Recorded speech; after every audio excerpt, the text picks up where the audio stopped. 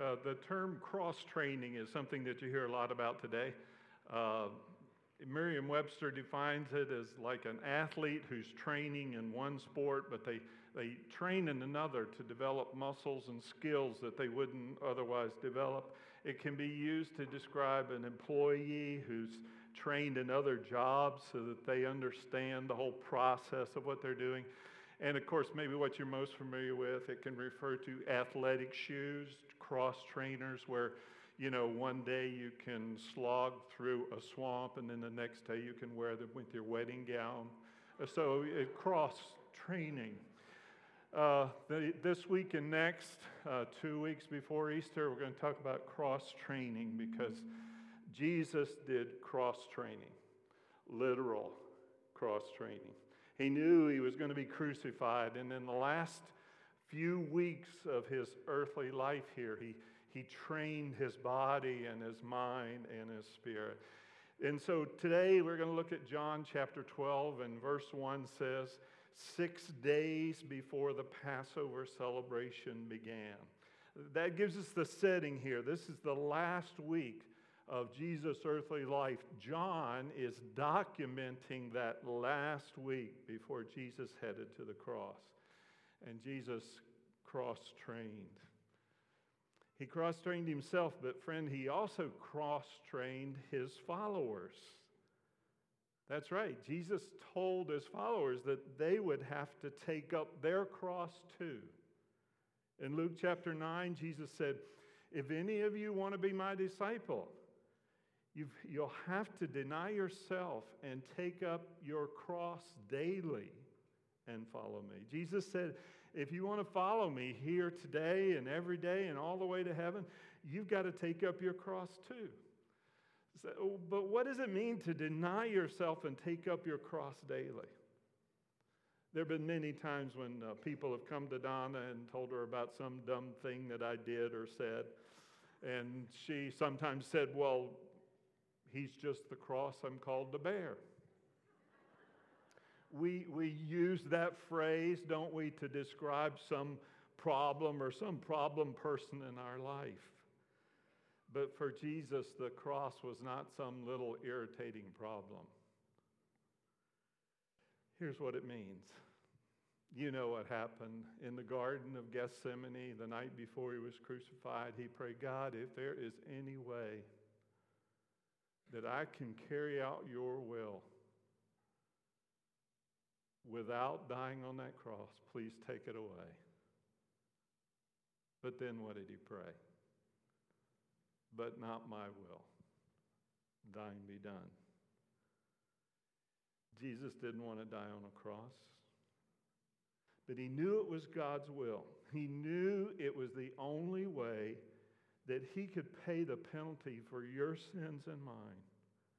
He knew it was the only way that we could be forgiven because the perfect sacrifice would be offered for sins once and for all. And friend, that's what taking up your cross means. It means to do what God wants rather than just what we want. To take up our cross and follow Jesus, we have to die. We have to die to self. We have to die thinking of only about ourselves and not doing God's will and not thinking about others. And see, today when we use the word cross, I mean, we make beautiful crosses out of wood. They're decorative, they're beautiful to hang in our churches. We make crosses out of silver and gold to hang around our neck. Well, in Jesus' day, crosses were not beautiful. They were hideous. They were rough timbers that would scrape the skin off its victims. They weren't painted beautiful colors in Jesus' day. The only color on the crosses in Jesus' day were the blood stains that dried and turned that ugly shade of brown and black. And it wasn't just Jesus that was crucified. Historians say the Romans crucified thousands of people in Palestine. And before the Romans crucified him, the victims were forced to drag their own cross to the place of their execution. People knew what it meant to take up your cross. The Romans then would line the roads that people walked to work every day with the rotting corpses of people dying on those crosses to let them know what would happen to them if they defied Rome. You know, I wonder if Jesus was a carpenter. Was Jesus forced by the Romans to build crosses? Some of which may have been the ones on which his friends died? Did he make his own cross? When Jesus said, if anyone wants to be my follower, you must deny yourself and take up your cross daily, he was talking to people who knew what it meant to take up your cross. They knew literally. And Jesus asked us to take up our cross, to die to self, to die to sin. Why? Because sin destroys us. Sin destroys our family. Sin destroys our nation. Die. Cross training is hard work. But if it's done well, it brings a great reward. And dying to sin and self, it's hard. But it's the greatest thing that we can do. And in John chapter 12, we read about a lady named Mary who did her cross training. John chapter 12, verse 1, 6 days before the Passover celebration began, Jesus arrived in the village of Bethany. It was the home of Lazarus. Lazarus was the man that Jesus had raised from the dead. And this wasn't, just someone guy who died on the operating table for a few minutes. No, Lazarus had been dead for 4 days. Already encased and mummified and placed in a tomb, and Jesus raised him from the dead. Well, verse 2 tells us that a dinner was prepared in Jesus' honor. Martha served, and Lazarus was among those who ate with him. And if you're using a Bible, or you can even scroll back on your had raised. Chapter 11 records a few weeks earlier how Jesus had raised Lazarus from the dead. Now here in chapter 12, Lazarus, Martha, and their sister Mary, they're throwing a party. They're throwing a party to honor Jesus. They were so grateful that Jesus had raised Lazarus from the dead. I mean, they had to celebrate. In your lifetime, you've gone to many, many, many, many parties. Birthday parties, anniversary parties, graduation parties. Have you ever gone to a being raised from the dead party? Have you ever been invited, got an invitation and said, well, my brother or my husband was raised from the dead, and we want to have a party. Would you come? Have you ever been to a raised from the dead party? You know what? If you're following Jesus, you have. If you're following Jesus, you go to a being raised from the dead party every Sunday morning. I mean, that's what this is. That's the reason we're here today. If Jesus hadn't been raised, we wouldn't be here. Christianity would be void and empty and meaningless. Cross-training. We cross-train, okay, when we go to the risen from the dead parties. That's what church is. That's what it should be. When I was a teen, a party meant you were going to go to this place where you could do the things you weren't supposed to do. Like, okay, drink underage, or, drugs or whatever, And boy, to hear teenagers talking about a party, they were so excited. Friend, do you know what ought to be the most exciting party of all? When we gather to celebrate that Jesus Christ rose from the dead. And he promised to raise us up too. And see, I want you to think about this, because here in John chapter 12, Jesus hadn't been raised from the dead. This wasn't a party to celebrate his resurrection. It was a party to celebrate the resurrection of Lazarus. When we come to church, we celebrate Jesus' resurrection and ours if we are following him.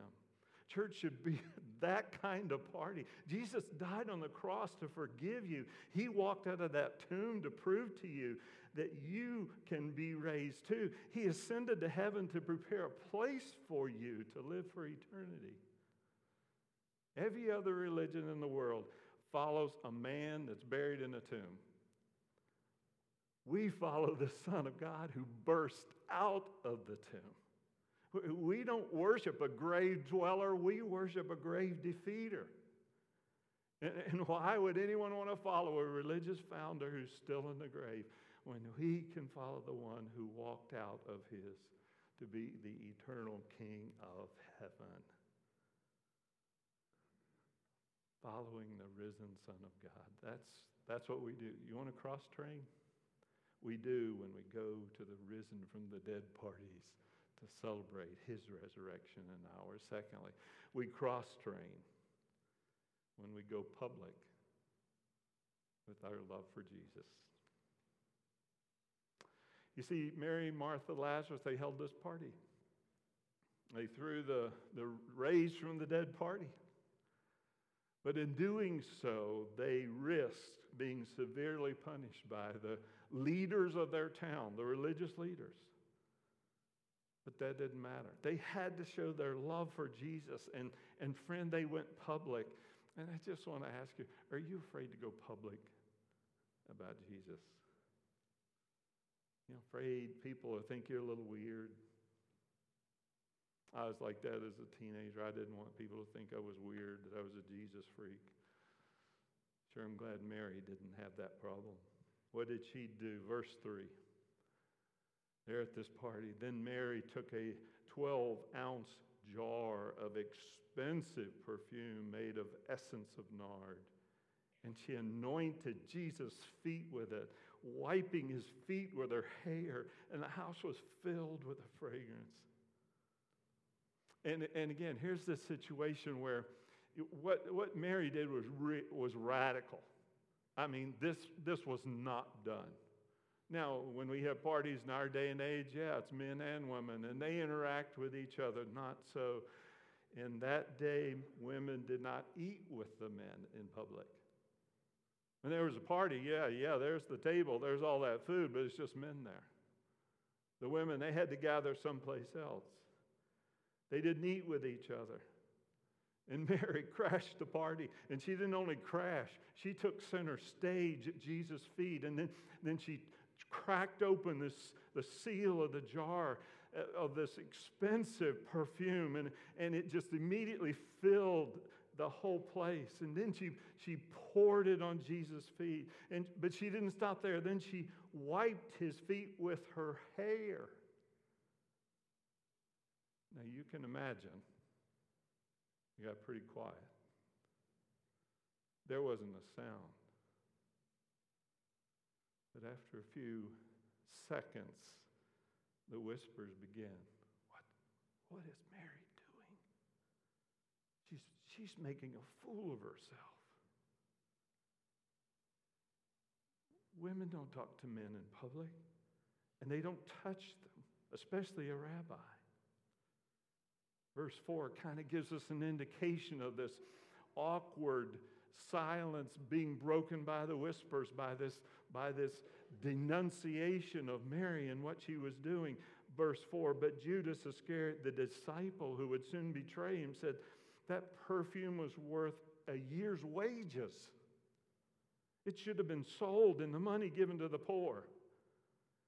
But John, who knew Judas's true motives, goes on, not that Judas cared for the poor. He was a thief, and since he was in charge of the disciples' money, he often stole money for himself.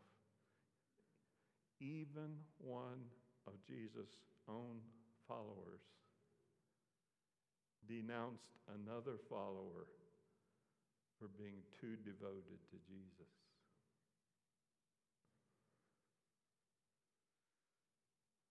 Why in the world would Mary take what was probably her life savings? Why would she pour out this bottle of perfume worth $30,000, $40,000, $50,000, $100,000, whatever your annual income is? Why would she do that? Why would she wipe his feet, not with a towel, with her own hair? She knew she was going to be mocked, shamed, even maybe stoned. Why did she do it? Because Jesus had raised her brother from the dead. Because that day that he did, she heard Jesus say that one day she too would be raised from the dead. Why did she do it? Because she loved Jesus more than the approval of people. Why did she do it? Because Jesus was more important to her than anything else in her life. And that's why Jesus replied in verse 7, leave her alone. She did this in preparation for my burial. You will always have the poor among you, but you will not always have me. Mary knew that giving Jesus everything she had could in no way repay all that he would give to her. Put yourself in Mary's place if you can. What if your spouse died? What if your brother or sister that you love, what if your child died and Jesus raised him from the dead? Would you praise him? Yes, you would. Would you do something to try and show him how much you loved him? Well, friend, Jesus promised to raise from the dead all those who follow him, and it has not happened to us yet, but it will in Christ Jesus. And are we thankful for what Jesus has done? He died in our place for our sins, that he rescued us from eternal separation from God. That's the celebration that we as believers should experience every day. And you see, Mary, she wasn't like most people thinking about what was the least she could do for Jesus. What was the least she could do to get to heaven, okay? She gave all of herself and everything she had to Jesus. We cross-train when we go all out for him. We cross-train, number 3, when we go out on the limb. You know, most of us want to stay spiritually around the trunk, of our spiritual life. Friend, there's no fruit on the trunk. The fruit's out on the limb. We cross-train when we're willing to go out on the limb. That day, that's exactly what Mary did. She took what we call around here the next step. There's always a next step for us. If we're following Jesus, there's today's step. And it keeps many of us from taking the next step in telling others about the Lord. We're afraid. We're just afraid what others might think. But Mary loved Jesus so much, she didn't care what others thought. She wouldn't let anyone stop her from telling others about Jesus. Well, verse 9 goes on, when all the people heard of Jesus' arrival. You see, if there was a party in town, everybody would have heard about it, and everybody probably would have been invited. When all the people heard of Jesus' arrival, they flocked to see him and also to see Lazarus, because they knew that there was this guy that had died and was in the grave for 4 days, and then he came back to life, and that it was Jesus who did it. And so the question is, well, how did everyone in town know that Jesus was coming to Mary and Martha and Lazarus' house? It wasn't on Facebook. It wasn't on TV. How did everyone in town know that Jesus was coming to their house. Mary and Martha and Lazarus told everybody. Simple. Mary and Martha and Lazarus told everyone in town. And there's the fourth thing. We cross-train when we go invite. When we go invite everyone in our town, okay? I don't mean the 300,000 people that live right here, because you don't know all 300,000, but when you invite the people in your town, and the people you intersect with every day, the people you know, the people that live on your street, the people you work with or go to school with, we cross-train. We take up our cross and follow him when we tell others. I was in the 9th grade, first year of high school. God just started doing some really special things in our youth group.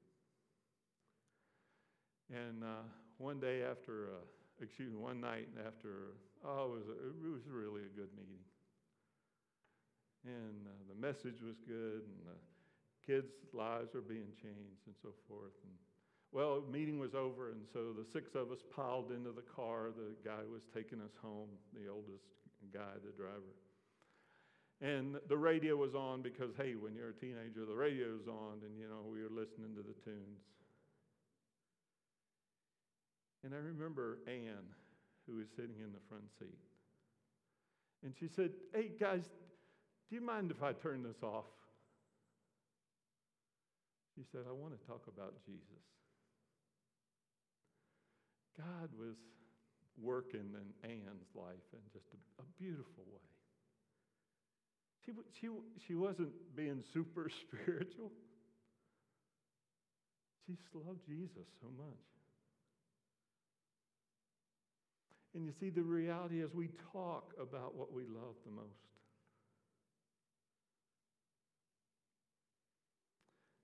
Jesus is going to raise his followers from the dead and take them to heaven.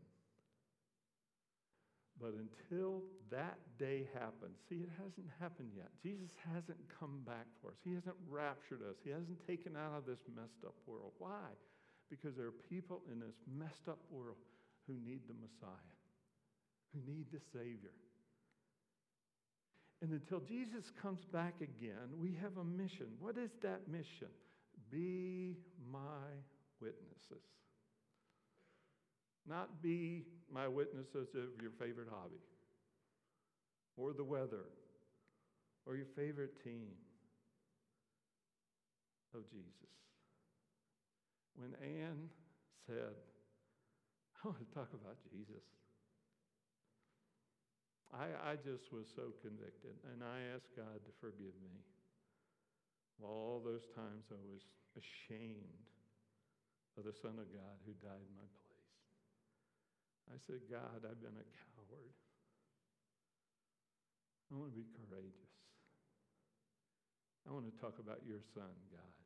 Please help me."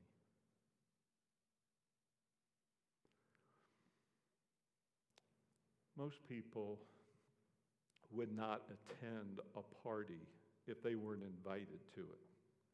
Those who do, we call party crashers or whatever, okay? Most people don't attend a party they're not invited to. Have you ever thought about that in terms of church? Probably not. Because you know that, hey, we want anybody and everybody to come, okay? The doors are open. You don't have to be a member. You don't have to be personally invited, okay? But think about that. How many people go to a place they're not invited to, especially a church? Church is where most people hear the good news and come to know Jesus. And when we invite people to church, we give them the opportunity to come and meet Jesus Christ, who's going to raise them from the dead. And friend, you don't need a master's in theology to invite someone to church, to hear the good news. You just simply have to want to do it for Jesus And wouldn't it be great if we were a church who loved Jesus so much? We just couldn't stop ourselves from inviting others to our raised from the dead party. Easter's coming up. I hope that God will just lay some people on your heart that you want to invite to a being raised from the dead party. I told you about Anne. Let me tell you the rest of the story. About a year later, she was driving and she was hit by a driver and taken to the hospital in serious condition. People all over town were praying for her. Next morning, our family was praying. Before we left, we always read a verse or two from God's Word, and we always prayed together. While we were praying, the phone rang. It was her parents. She was dead. My sister, who is just such a close friend, just burst out in tears. It was so sad. It was so sad for her family. So sad for her friends. But I hope you'll understand this. It wasn't sad for Anne. She was with the Jesus that she loved. And I often think about Jesus raising Lazarus from the dead, after 4 days of being in a grave. But where was he during those 4 days? Well, Paul said to be absent from the body is to be present with the Lord. So I think he was with heaven with Jesus. Have you ever thought about that? Do you think that Lazarus actually wanted to come back from heaven to earth? I don't. He lived with his 2 sisters.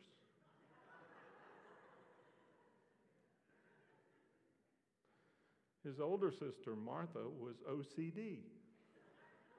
She was OCD about everything. She was OCD about dinner parties and the food and the preparation and cleaning the house and the way Lazarus didn't put the toilet paper on the roll the right way. I mean, she was just OCD. And then his other sister was Mary. She hated housework. Now, you can imagine how they got along, like that. And all she wanted to do was talk about Jesus. Lazarus would be watching the Super Bowl, and she'd go over and turn off the TV and say, let's talk about Jesus. I don't think he wanted him back.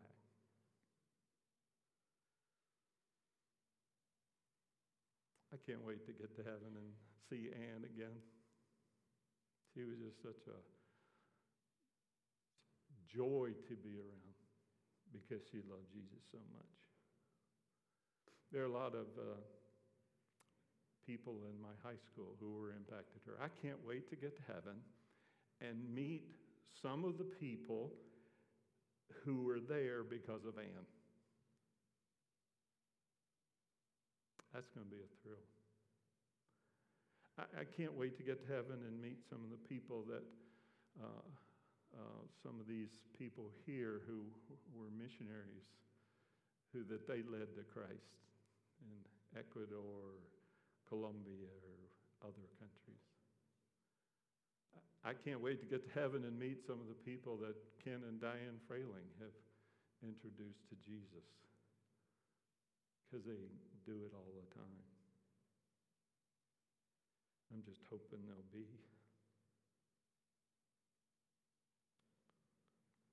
many people there because I helped them.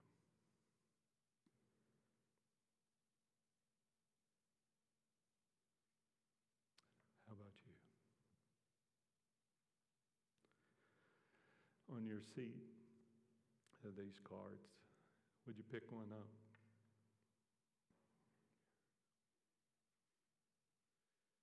I'm going to ask you just to write down some people that you really care about, and you don't think that they know the Lord, or they're not connected with a church where they're growing in their relationship with the Lord.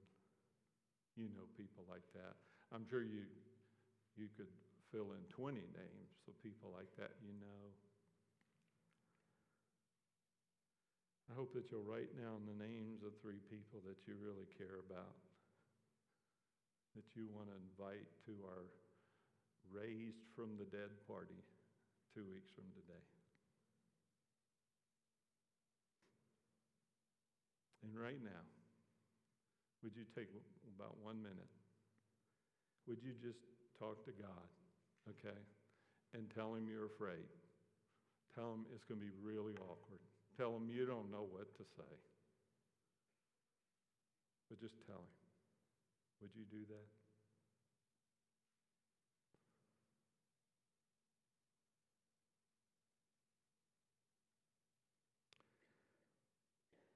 Ask God to give you boldness of Mary. Ask God to speak to them ahead of time. Soften their heart. Be ready.